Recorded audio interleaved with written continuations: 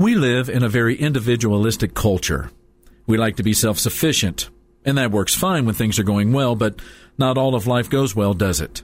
Sometimes life turns on a dime, and there is not a more lonely feeling than when you go through trouble by yourself, with no one to turn to, no one to help. That's one of the reasons why we need each other, why we need other people. They can listen, they can offer valuable advice, they can offer resources, and they can pick up the slack. But more than anything else, they can be there as a reminder that you're not going it alone. Proverbs refers to that one as a friend who sticks closer than a brother. But here's the thing. The key to not going it alone in your time of adversity is to be there when others are going through their tough times. In other words, you have to be a friend to have a friend, even in the tough times. This is Mark Absher, the MacArthur Park Church of Christ, encouraging you to find people who stick to you closer than a brother. Visit our church online at macarthurchurch.org. The MacArthur Park Church of Christ, connecting God and people.